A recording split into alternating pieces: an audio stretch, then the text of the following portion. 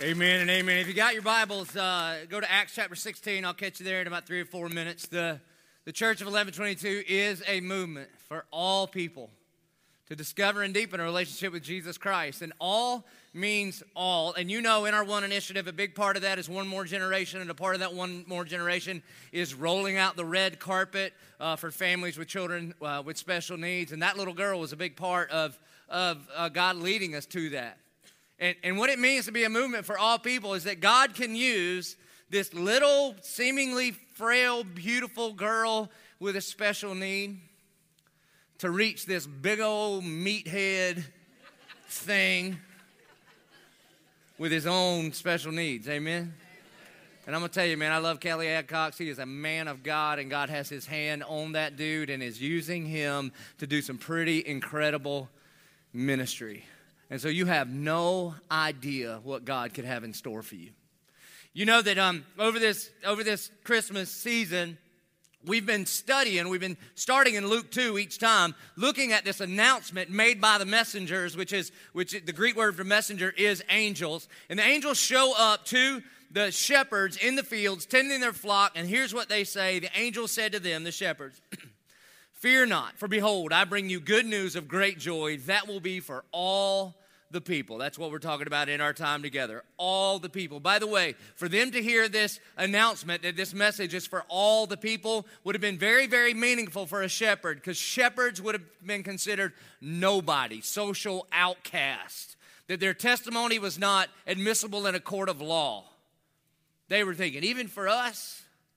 And the angels say, yeah, fear not, for behold, we bring you good news of great joy that will be for all the people. For unto you is born this day in the city of David a Savior, who is Christ the Lord. So I want you to flip over to Acts chapter 16. And the reason is because in Acts chapter 16, we see this incredible example of the gospel being for all the people. Now, if you were around back in 2013, we went through the entire book of Acts, so I'm sure you probably remember all this, but Acts starts out, the Spirit of God moves, Jesus speaks to the disciples. He says, therefore, you will receive power when the Holy Spirit comes upon you, and you will be my witnesses in Jerusalem, Judea, Samaria, to the ends of the earth. So that the gospel is to be taken to the ends of the earth. And all of the apostles go, that's a great idea, Jesus. And then they just only huddle up in Jerusalem and they don't leave. By the time you get to Acts chapter 8, verse 1, there's persecution against the Christians. And the very first martyr is martyred. His name is Stephen. And really just because of panic and fear and self-preservation, the Christians, they begin to run and hide. And so the gospel goes wherever Christians go. And there is this one Pharisee, this religious zealot named Saul of Tarsus, and he wants to stamp out this little thing that is kind of putting a bad mark on his Jewish heritage, and so he wants to kill the people of the way. That's what Christians were called at first. And so on his tour to try to stamp out Christians, Jesus says, you know what, I think I'm going to save that one. He's on his way to Damascus. A bright light shows up, blinds him. He thumps him off. Jesus thumps Paul off the horse and says, why do you persecute me? Which is kind of neat that Jesus would equate his people with him because we are the body of Christ.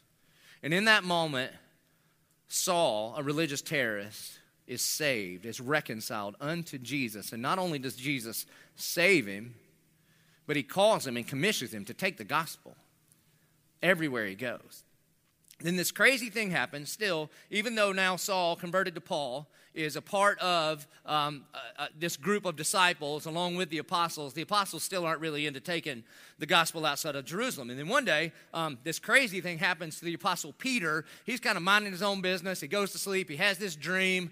And in the dream, God sends down this big blanket with every kind of animal on it and says, rise up, kill, and eat. One of my favorite Bible verses in the whole scriptures. Like bacon comes down. Think about this. Peter's never been able to eat bacon. And God says, I died for bacon. That's not the only reason that he died, but it is included at the cross. Amen. And then he just sort of takes Peter to this guy named Cornelius. Cornelius is a Gentile. And Peter shares the gospel with Cornelius. And the Spirit of God, Cornelius trusts Jesus as his Savior, and he's filled with the Spirit, and he's over here speaking in tongues.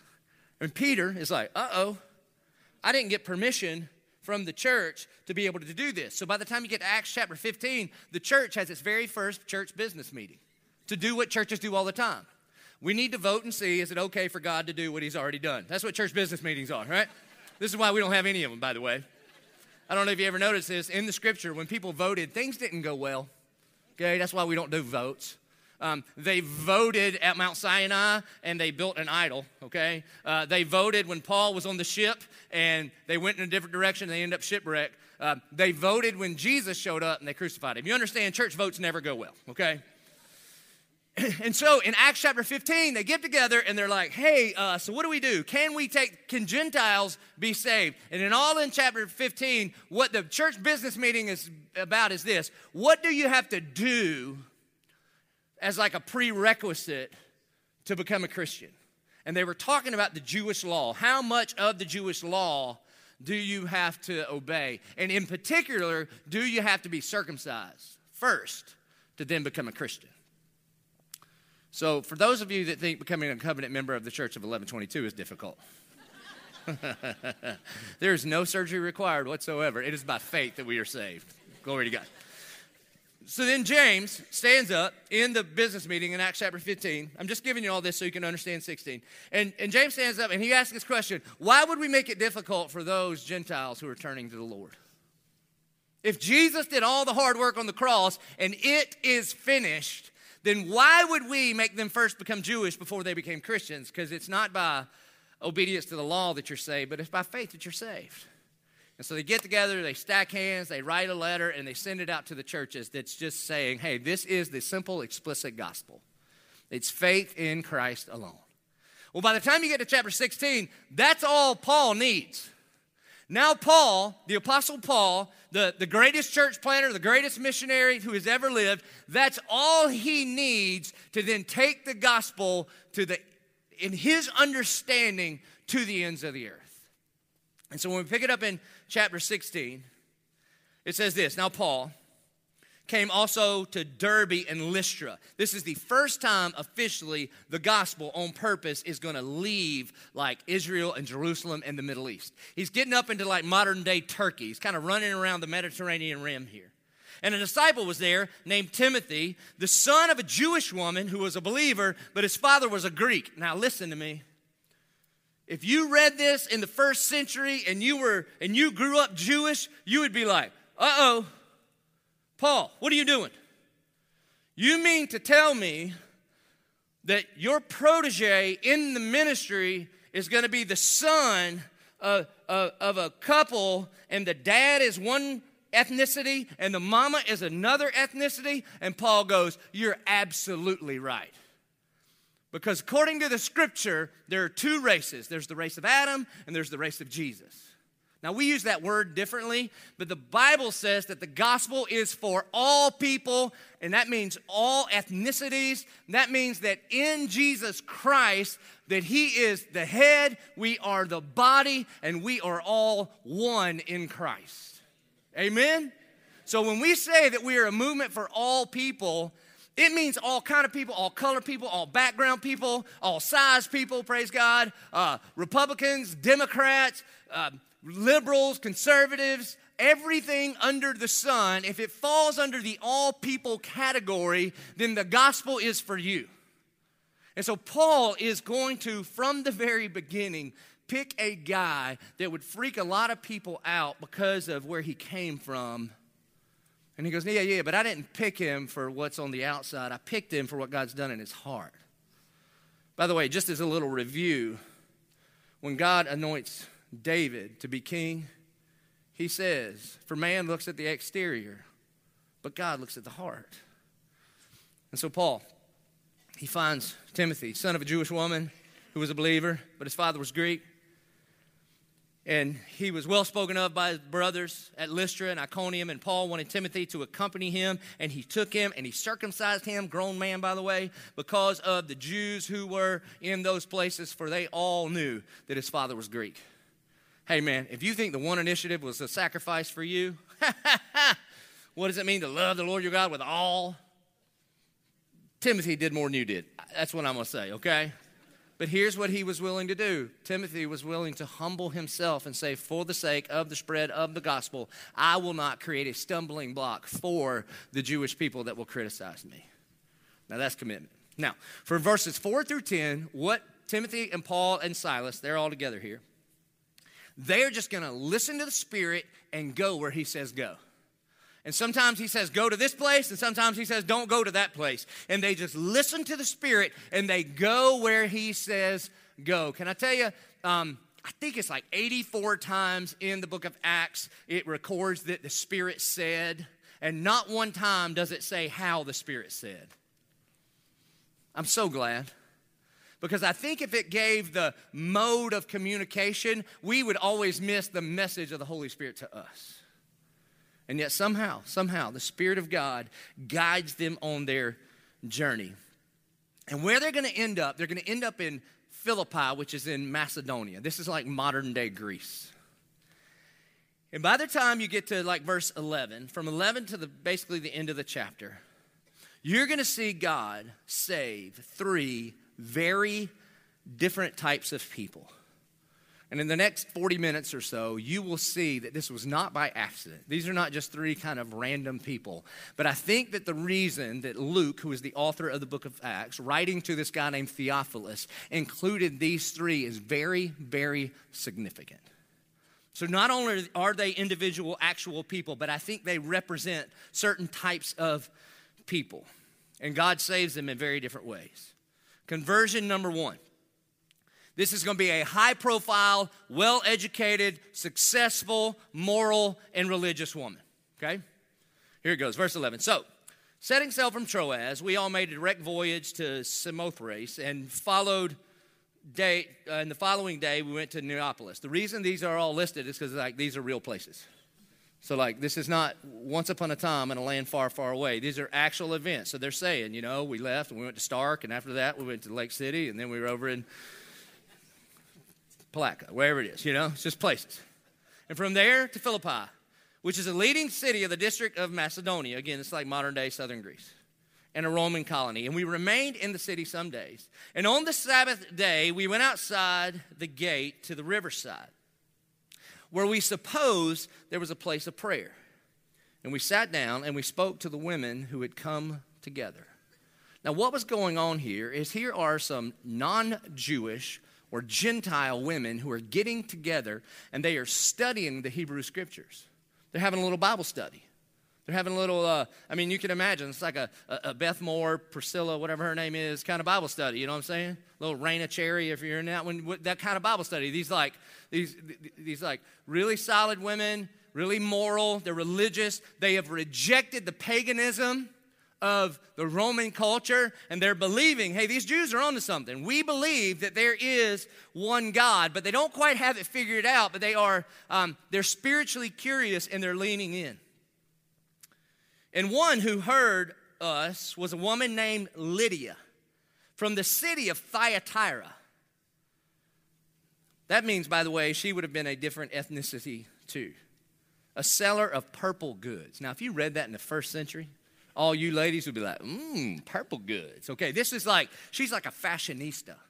I mean, she's a boss. Like she's doing runway stuff. I don't know anything about that stuff. I don't know how to even describe it. I just know, you know, it would be fancy. She would not get her clothes at Walmart or wherever, okay? She's kind of a big deal. And she was also a worshiper of God. So here's who this woman is, this Lydia. She's like a CEO. Nowhere is her husband mentioned.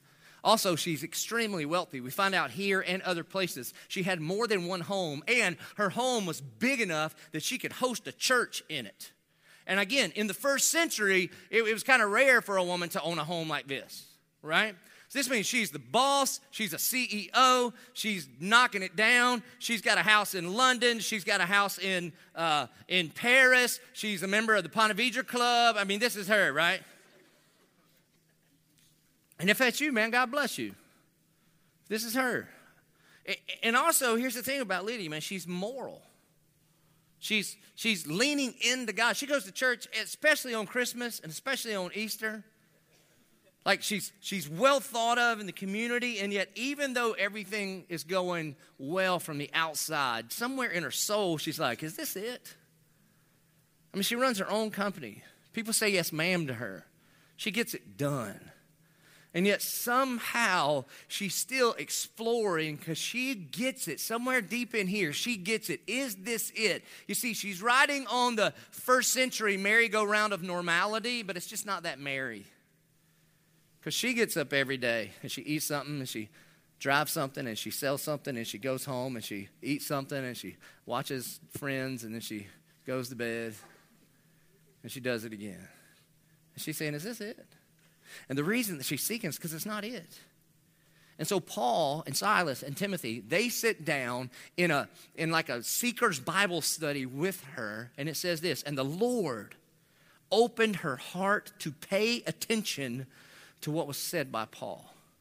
Paul enters into this religious discourse with her, this intellectual conversation with her, and the Lord, not Paul's words, not because Paul was persuasive, and not because she was super smart, but the Lord is the initiator of her. And this little phrase here, pay attention, in Greek, it really means she was addicted to it.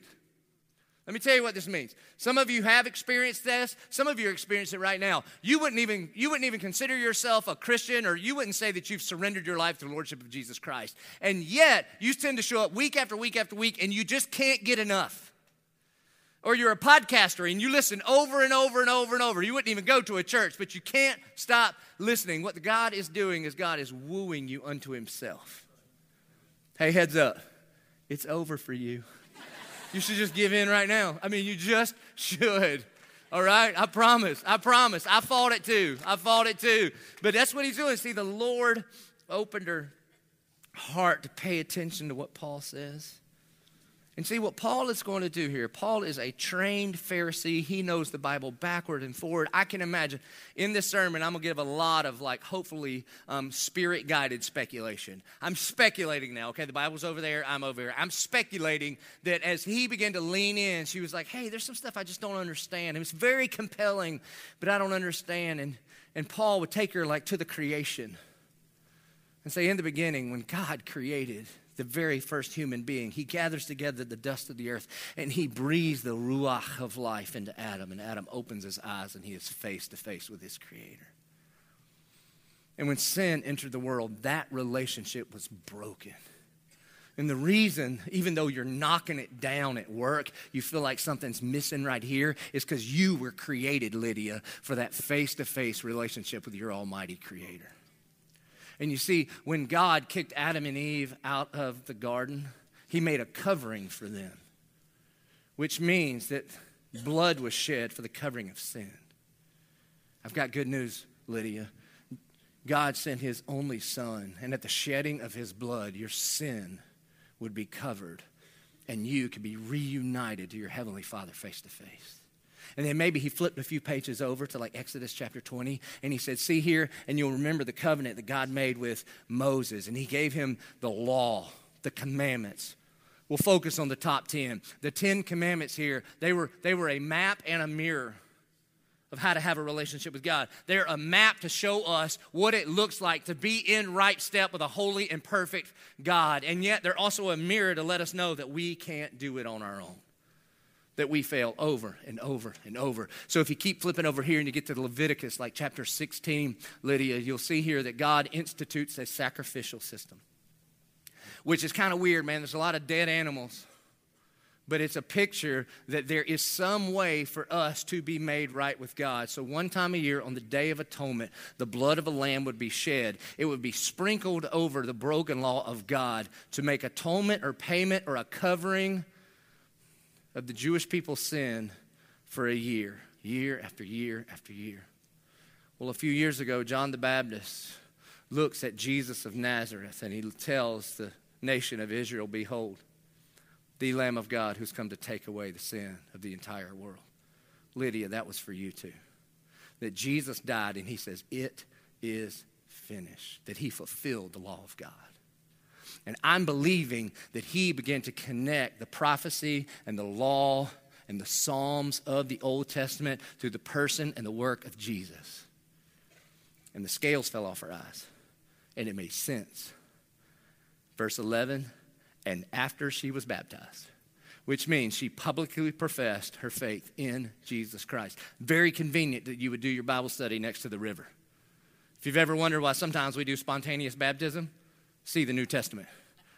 By the way, if you've never been baptized as a believer, after this service, at all of our services, at all of our locations, you should go to a class and just make sure you know what you're doing. And in January, then you can do what Lydia does and proclaim Christ as your Savior publicly by getting baptized. And after she was baptized, and her household as well. That means she and Paul, they go to the house and they explain the same things to the household. She urged us, saying, if you have judged me to be, this is how you know she's a CEO. Ready? You know any ladies like this? If you have judged me to be faithful to the Lord, come to my house and stay. And she prevailed upon us, which means Paul was like, no, we got to go. She's like, no, I don't think you understand. I don't think we get. And then eventually, she's like, okay, and they're at her house, all right? Because she's a boss.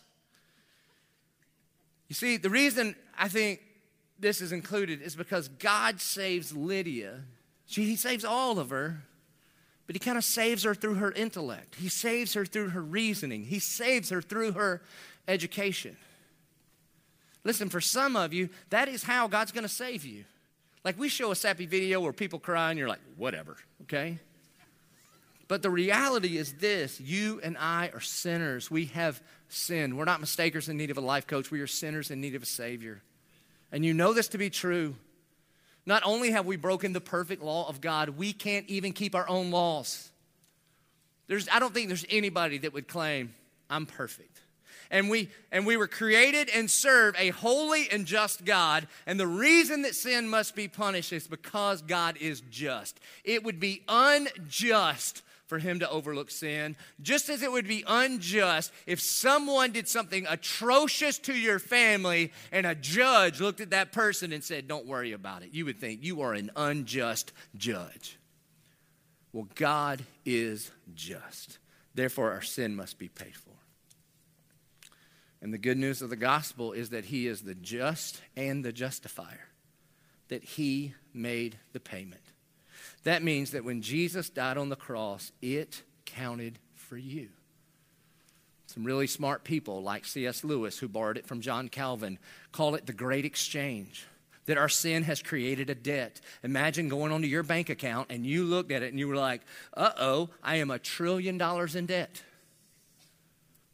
What am I going to do about it? Even if I work for the rest of my life to pay this off, I don't have the ability to pay this debt. And then Jesus steps up next to you at the ATM and goes, hey, look at my bank account. And there are many, many $1 trillion. And he says, want to trade? You're like, what have I done to deserve this trade? Nothing. It's a free gift offered to you. And you go, yeah, I'll take the trade. And we get his riches, and he takes our debt. That is the great exchange. Paul would say it this way in 2 Corinthians 5:21, that God made him who was without sin to be sin for us, that we would be made the righteousness of God. Do you believe? Have you surrendered your life to the Lordship of Jesus Christ? If you believe that when Jesus died on the cross, that counted for you, then you should put your faith in Christ, just like Lydia did. You see, sometimes God saves people like through their head. I went to college with this guy. His name was Carlos Gutierrez. He moved to Richmond, where I went to school. He moved there with like $20 in a suitcase from Madrid, Spain. And the first thing he did was join our fraternity, which is hilarious, okay? So he learned English. You know, you learn like school English in school in Madrid, and then you learn like English in the fraternity house. You understand? Super smart guy. This was in the early 90s, and he was a computer programmer. There weren't even like real computers yet. You know what I mean? They were like 600 pounds and this big, and all you could do is play Tetris. They weren't even like real. So that's what he's doing. He was super intellectual guy, he was super smart guy. After just being in America for a little while, he says, I believe there is a God, but there seems to be, all of these ways. I'm going to figure out which one is right. And so he goes all this semester. He spends an entire semester. He goes from like campus ministry to campus ministry. He goes through the Buddhism thing, the atheism thing, the science club, every single one you could think of. And then he comes back to me, and I'm trying to share the gospel with him. And he's like the most non-emotive person you've ever met. And then he finally comes back to me, and he says, I think Christianity is the way. And I go, Carl, why do you say that? And he says, all religions are man's attempt to move towards God. The gospel is unique in its claim that God moves towards us. He goes, how do I sign up? I'm like, well, you got to pray this prayer. That's kind of how I was raised, right? You ask Jesus into your heart. And I'm like, well, you got to bow your head and close your eyes. And he's like, he wouldn't close your eyes. I was like, I don't know if it counts if you don't close your eyes, man. I don't know. I was like 20. So I say the words, he says the words, and I'm like, I think you're in. He's like, all right, great. Now what do I do? So he starts coming to our Bible study. He didn't cry. I was like, everybody I've ever done this with cries, so I don't. So at the very first Bible study, we're sitting in there at my fraternity house, they couldn't get him to go to church. We didn't have a church like this that I knew of, and so basically this is just an extension of what I was trying to do in college. And so all my fraternity brothers would show up, we'd study the Bible, and we're just read through the book of John. And on the very first night that he's a Christian, he's been a Christian about 45 minutes. And I'm like, all right, we're going to close in prayer. He goes, I will pray. Rock on, bro. So, we're sitting there, just think about a bunch of fraternity dudes sitting there. And it starts out pretty good. He's like, dear God, and he says some stuff. And at one point he says, I can't even repeat it. He says, dear God, this crazy accent. He goes, dear God, please forgive us of all the bull in our lives. And he said it all. And we all like, and then he realized, He goes, how come in your country there's like poo and there's like levels. Which is which? I don't know. And then it goes Spanish. I just heard da-da-da familia. And I was like, family, amen, amen. That was it. To this day, he's walking with the Lord. Like Lydia, God used his intellect to save him. So how about you? Do you believe that when Christ died on the cross, it counted for you? Do you believe that when he says, it is finished, that your sins are paid for? Well, then put your faith in Jesus like Lydia did. And then immediately after this, Jesus saved somebody that's not like Lydia at all. I mean, she's on the opposite end of the socioeconomic spectrum. She's beaten up, she's battered. Think of like she's an addict, she's abused, she's treated as a commodity. Immediately, verse 16, and as we were going to the place of prayer, we were met by a slave girl who had a spirit of divination and brought her owners much gain by fortune telling. Now I think if I ask you to raise your hand, how many of you came to Christ, you were religious, you were moral, and then you figure out this isn't it, I need Jesus. I think a bunch of you would be like, oh, I did. But if I ask you to raise your hand and go, how many slave girls that were demon possessed? Anybody? I mean, at our church, it'd only be like 6. So just for context, think socially, physically, spiritual bondage. Think addiction. Think abused. Think there's this thing on the outside of you that you don't like, but somehow on the inside of you, it has control. And so she followed Paul and us, crying out, these men are servants of the Most High God who proclaim to you the way of salvation. And she kept doing this for many days. And at first you think, what's the problem with that? She's like she's like Flava Flav for Public Enemy. Don't really have a part, but she's like, yeah, you know what I'm saying? I know I lost half of you, but it's all right. That's about the time I stopped listening to that kind of music. But she keeps doing it. I don't know if you've ever noticed this in the scriptures, that the demons were always the first to recognize Jesus for who he was. It's like they couldn't even stop it. And so she keeps doing it, she keeps doing it, and keeps doing it. She's showing up basically going, they have an agenda, they have an agenda. That's what she's doing. I can't tell you how much I love this next verse. Paul, having become greatly annoyed. This is how you know the Bible's real talk. It doesn't say that Paul, with great compassion, petted her hair and said, oh, daughter of Eve. Nah, man. He got annoyed, greatly annoyed. You know why? Ministry can be really annoying. And if you're thinking, is he talking to me? Probably. Okay? It's aggravating, man. Just work with sinners all the time. And Paul didn't even have email. You understand what I'm saying? See, here's the crazy thing about it. When you roll out in 2012 and say, this church is for all people, and all people start showing up, there's a whole bunch of stuff shows up with them. And you know what? Glory to God. You see, I think there's a lot of people maybe like this slave girl here, and you begin to think, am I too far gone? Have I done too much? God doesn't really want me. There's no way he could. What in the world do I have to contribute to this movement? You see, I am too sinful. I'm too pitiful. I've made promises before. Something has a control of me, and you begin to think, man, I am too far gone. That means you don't know the gospel. Honestly, if you've ever thought he can't save me, very lovingly I would say to you, who in the world do you think you are? I'm telling you, your sin matters. It's a big deal. But your sin compared to the everlasting love and grace poured out by Jesus' cross on the cross, your little piddly sin looks pitiful compared to the outstretched arms of your heavenly Father. You can't outrun him and you can't out-sin him. You can't.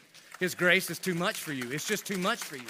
Now, here's the thing, man. Here's the thing with somebody like this. Paul, having become greatly annoyed, he turned and he said to the Spirit, I command you in the name of Jesus Christ to come out of her. And it came out that very hour. You see, God saves this woman through her heart. Because an explanation wasn't going to be enough. I mean, there are some of you, I'm telling you, there's some of you, and you show up here week after week, or maybe this is your very first time. And you don't need me to explain something. You don't need any more information. You need a divine revelation. And honestly, the problem is not up here. The problem is here, that you have a heart and it is in bondage. You have a heart that is chained up to something. And the only hope for you is a supernatural overpowering of your heart from God in this moment right now. There are some of you, and your heart is chained up to idolatry. That there are these things that just continuously get your attention, and the only hope for you, for your salvation, is the Spirit of God to break the chains of idolatry off your heart. And there's some of you, and you're caught up in the bondage of approval. You are so concerned. There are parts of you that want to follow Jesus. You recognize who he is, but you've never followed him because you seek the applause of man so much. You seek the approval of other people so much. And every time you show up here, you recognize, I see who Jesus is. And what you're going to have right now is a supernatural touch from God for the chains to fall off of your heart. And you not worry about the applause of man, and you get more concerned about the applause of your heavenly Father. And there's some of you, and you have the chains of depression. And you've tried, man, you've talked to people, which you should, and you take medicine, which you should. And you wake up and you look at all your circumstances, and there's no reason for you to be depressed, but for some reason you just can't shake it. And there are no words that I could give you to talk you into peace. You need a supernatural touch of God to break the chains of depression off your heart. And there's some of you, and you're addicted. You're addicted to stuff. And you didn't mean to be. You started walking down this road, and you started drinking just to have fun, and now if you don't have it, you're miserable, and it has a hold of you. You've never told anybody that before. In fact, you keep telling everybody it's under control. But it ain't under control. It has control of you. Or you started taking some pills a while ago because you needed it, and now you feel like they need you. You just can't let them go. Or you're addicted to pornography and you would never, ever admit it, but the reality is it has a grip on you. It has a grip. There's this thing outside of you that you hate, and it controls your life. And no matter how many statistics I give you, or no matter how many wise decision-making tools I give you to make this decision instead of that one, it just won't be enough. You're going to have an overpowering experience with the Holy Spirit that breaks the chains of addiction off your life. Some of you are chained to unforgiveness, and your heart is bitter because somebody hurt you a long time ago. And you've been holding on to that unforgiveness. And, and I can preach about forgiveness till I'm blue in the face. But until the Spirit of God lands on your heart and says, get out of there, it's not going to change. And some of you are in chains to condemnation. You've screwed up big. And somehow you've believed the lies of the enemy because he is defining you by your past. And your only hope is to understand, to taste and see the goodness of God and watch the chains of condemnation be broken. I'm not going to ask you to raise your hand right now, but if that's you, then look at me. In the name of Jesus Christ, the chains of addiction, the chains of unforgiveness, the chains of condemnation, get out right now. Get out right now. And if that's you, and if you would believe that Jesus wants you, for God so loved the world and the world included you, and if you would believe that, then put your faith in Jesus Christ like this slave girl did here. And be set free forever and ever and ever. Amen? Amen. And then there's one more. They cast the demons out of this girl. And the people that controlled her didn't like it because they couldn't make any money off of it. By the way, man, when you surrender your life to the Lordship of Jesus Christ, people that are not walking in that direction, they may not like it because it'll cost them something. And so these guys, they tell on them. They get the police involved. They get them locked up. This is conversion number 3. This is going to be a blue-collar, working class, regular guy, clocking in 9 to 5. And even though he's got a good job and a good career and he's probably well thought of, there's something about life that's just like gnawing at him day after day. He's got some serious anger issues that he's going to take out on other people.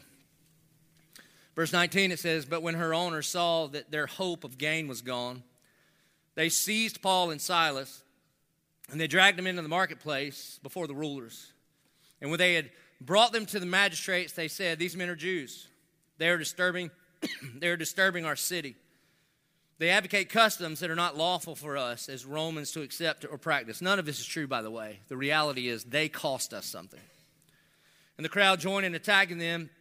And the magistrates tore the garments off and gave orders to beat them with rods. And when they had inflicted many blows upon them, they threw them into prison, ordering the jailer to keep them safely. And having received this order, he put them into the inner prison. That was not the order. And he fastened their feet to stocks. That was not the order. You see, in the first century in Rome, there were prison, and then there was the inner prison. It really means like the basement. It was the lowest place in the place, and it's where all of the sewage from the prison would go. And stocks, this is not like the little thing you take a picture in at Disney, you know. It was these things that you would put your feet in, and there was a chain hooked to the ceiling, and they would bring the chain up. They wouldn't put you upside down. It would just contort your body in such a way that your feet were above your head, and it was just painful and uncomfortable, and you couldn't get the upper part of your body out of the human excrement that was all over the floor. Speculation, okay? Total speculation here. But this is like this jailer's a real dude. He's a real person. And I'm speculating he's got some serious anger issues. I mean, he's let this power totally go to his head. And you see, something's going on. Probably this man, almost certainly this man had a military past, because if you had a social service kind of job, if you were like a decorated war hero, then they would give you a cush job like, hey, you're in charge of this jail. It's a great way to make money. You didn't have to do a lot. And yet, with people that are weak, with people that can't do anything against them, he would just inflict pain on them. My guess is because somebody in his life had inflicted pain on him, and he never really dealt with it. So he puts them in the inner prison. He puts them in the stocks. And yet somehow, no matter how much he hurt other people, it never fixed his hurt. Again, man, I'm guessing here. I'm guessing this dude has some serious father wounds This guy, somebody let him down. Somebody hurt him. Somebody cut him deep. And instead of dealing with it in a real way, he just went to work. He made much of himself. He excelled in his career. And any time there was a person that he could flex on, somehow he thought it would make him feel better in here. And yet every time he did it, it didn't work. So he did it here again. Back to the text, verse 25. About midnight, Paul and Silas were praying and singing hymns to God. See last week's sermon, the whole thing. That's it. You see, their joy came from Jesus, not their circumstances. And the prisoners were listening to him. And suddenly there was a great earthquake, so that the foundation of the prison was shaken, and immediately all the doors were open, and everyone's bonds were unfastened. And when the jailer woke up and he saw the prison doors were open, he drew his sword, and he was about to kill himself, supposing that the prisoners had escaped. This is why I think he's got deeper issues than just the prisoners escaping. Now, if you read commentaries, it'll say oftentimes they would punish guards. If they let the prisoners go, then they would take their life. But that's not your first thought, which means he's thought about this before. This guy, again, from the outside, if you saw his life, if you checked him on Facebook, it would look like, hey, man, everything's going good in your life, right? You got a good job. Everybody respects you. You got friends. You hang out. You have hobbies. And yet something was like gnawing at him. And so his first thought is, I'm going to take my life. I'm not going to preach this. I'm just going to tell you. If you've ever thought that, don't take your life. Don't kill yourself. Tell somebody. Tell somebody. God has a purpose and a plan for your life. And no matter how bad you think it is, it's not that bad. The alarm clock and the empty tomb are empirical evidence to me that God is not finished with you. I'm not saying I can make you feel better, but I can get some people around you that you do not have to do this thing alone. You don't pick up the sword. You pick up the phone and you call somebody. You walk into the Connect Center, you walk up to me, you find a pastor and you say, I need help. And I promise we will walk with you. We will help you. I promise. So now, here's Paul. Paul has a decision to make. Here's the jailer. He pulls out a sword. He's about to kill himself. He's got freedom this way. And he's got an opportunity to share the gospel this way. But Paul cried out with a loud voice, you idiot, serves you right. No, that's not what he did, man. Put me in the stocks. I mean, look at, man, this guy abused Paul. This guy reviled Paul, and yet Paul does not revile in turn. This man treats him with evil, and Paul treats him with love. Here's what he says, don't harm yourself. We're all here. If you could pause and step in and go, why, Paul? Why? You see, opportunity does not always equal anointing. You realize that? Just because a door opens does not mean you walk through it. That's just circumstantial. You see, Paul was more concerned about the Great Commission than his own comfort. And the Great Commission is you take the gospel everywhere. And guess what? Philippian jail, that's part of the everywhere. And so he says, we're here. And the jailer called for the lights and he rushed in, and trembling with fear, he fell down before Paul and Silas. Before he stood over them, flexing, and now in fear he falls down before them.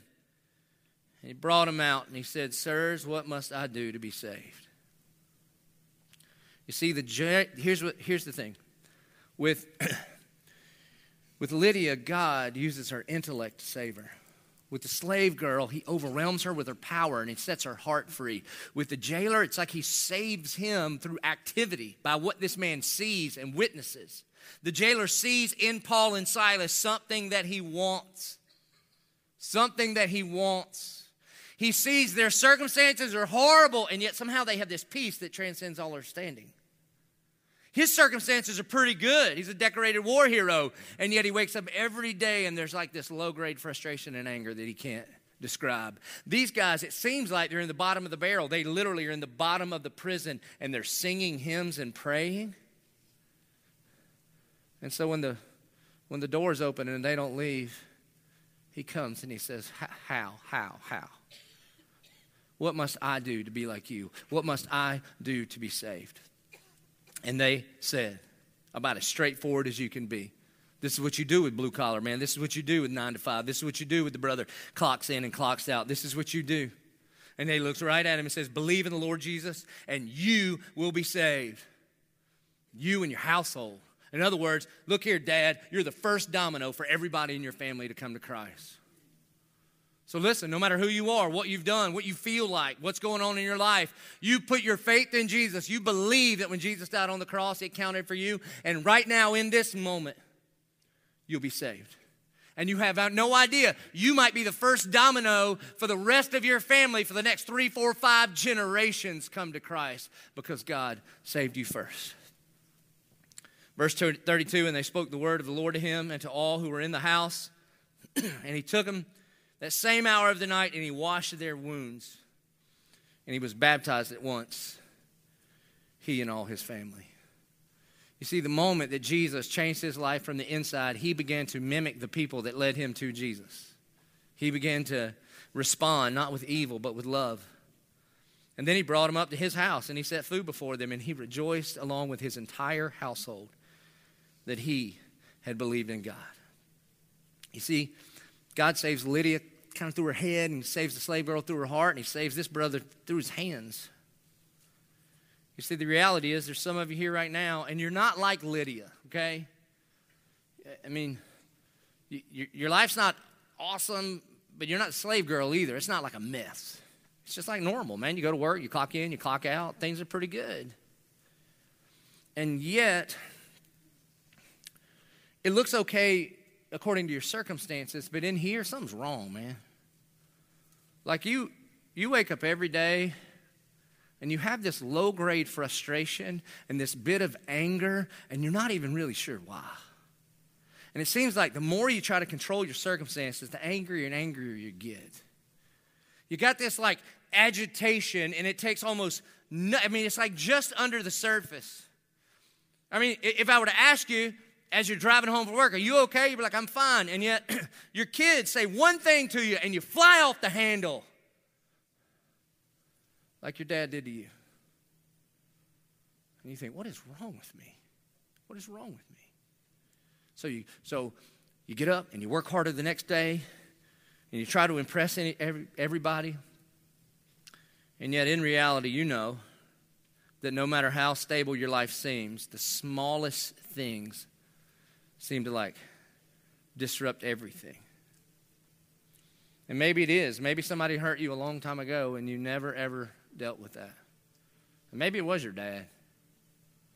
Do you know we hire people to ask them one question now? I just go, tell me about your relationship with your dad. It tells me everything I need to know. And maybe somehow you've equated the pain that you've had in some kind of authoritative relationship with somebody in your life, and you equate that to what a relationship with God would be. And deep in here, man, again, your circumstances are fine, but in here, you ain't fine. I mean, it's a mess. And yet, the reason you keep coming to church is because you see all these other people, and honestly, your circumstances are better than theirs. And yet, you see people, and you make more money, and you got a nicer car, and you got a nicer house, and your kids are smarter, and all of those things. And yet, you see these people here at this church, and they have this thing, man. Like during the time where we're singing, you got your hands in your pockets, and you're like, I don't get it. And this joker next to you, they're like doing something. And honestly, in the right way, it's like you're jealous of it. Or you've got some friends that you know they walk closely with the Lord, and when you see circumstances in their life just going to hell, they have this like peace. Doesn't even make sense. Like this jailer with Paul and Silas. And you say, how do I get that? How do I get that? And Paul and Silas say, put your faith in Jesus. Put your faith in Jesus and you'll be saved. You see, here's the point. The point is that the gospel is for all people. The gospel is for all people. All kind of people, all colored people, all background people. all ethnicities, no matter what religious belief you started out with, no matter what your traditions are, no matter how good you think you are or bad you think you've been, that the gospel is for all people. It is an exclusively inclusive message. I mean, it's exclusive. Jesus is the way, the truth, and the life, and no one gets to the Father except through him. That's a fact. But it's exclusively inclusive. And here's what I mean. Everyone's invited. Everyone's invited. Even you. You see, I talk to people sometimes, they're like, I'm just not like the church people type. Well, I got good news for you. There's no type. Not for the gospel. I mean, Lydia and the slave girl and the jailer, there couldn't be more opposite types, you see, because the gospel is for all people. Everyone's invited. Everyone gets in the same way. Do you know what good news that is? Everybody gets in the same way. Nobody's got a head start. Nobody's lagging behind. Everybody gets in by accepting Jesus. And the best news of all is that the price has already been paid. You know what Jewish men in the first century prayed every morning when they woke up? There was this book of Jewish prayer called the Siddur. The Siddur. And every morning, Orthodox Jewish men would pray this prayer. They would say, thank you, God. It's not very politically correct at all, so hang on tight. Thank you, God, that I'm not a woman, that I'm not a slave, that I'm not a Gentile. And the first time the gospel makes its way out of Israel, God saves a woman, God saves a slave, God saves a Gentile. Sits them down with a former Pharisee, and they're called brothers and sisters in the family of God. So let me ask you, do you believe? Because no matter where you fall in this thing, man, no matter where you fall, okay? Whether you have intellectual questions, whether you got like heart issues, or maybe something's wrong deep down in here, no matter who you are or what you've done or where you're from or how long you've been running, God wants you. So won't you come? What if right now, in this very moment, you, like Lydia, like the slave girl, like the jailer, what if this is the moment where you put your faith, you put your trust in Jesus Christ as your Lord and Savior to be set free to be a part of the family of God? Would you please bow your head and close your eyes? I want to make this as clear as I possibly can. If in this moment right now, whether it's because of something that was said that makes sense for the first time in your brain, or because the Spirit of God touched your heart and has broken the chains free, or you know that God wants to make things right under the surface, deep down in your soul. And today, for the very first time, in this moment, you are ready to admit that you're not just a mistaker that needs to do better, but you're a sinner that needs a Savior. And if you believe that when Jesus died on the cross, that counted for you, and in this moment, you were ready to confess, like these three people did in Acts 16. You were ready to confess that Jesus is your Lord. Then you tell him right now, and you'll be saved.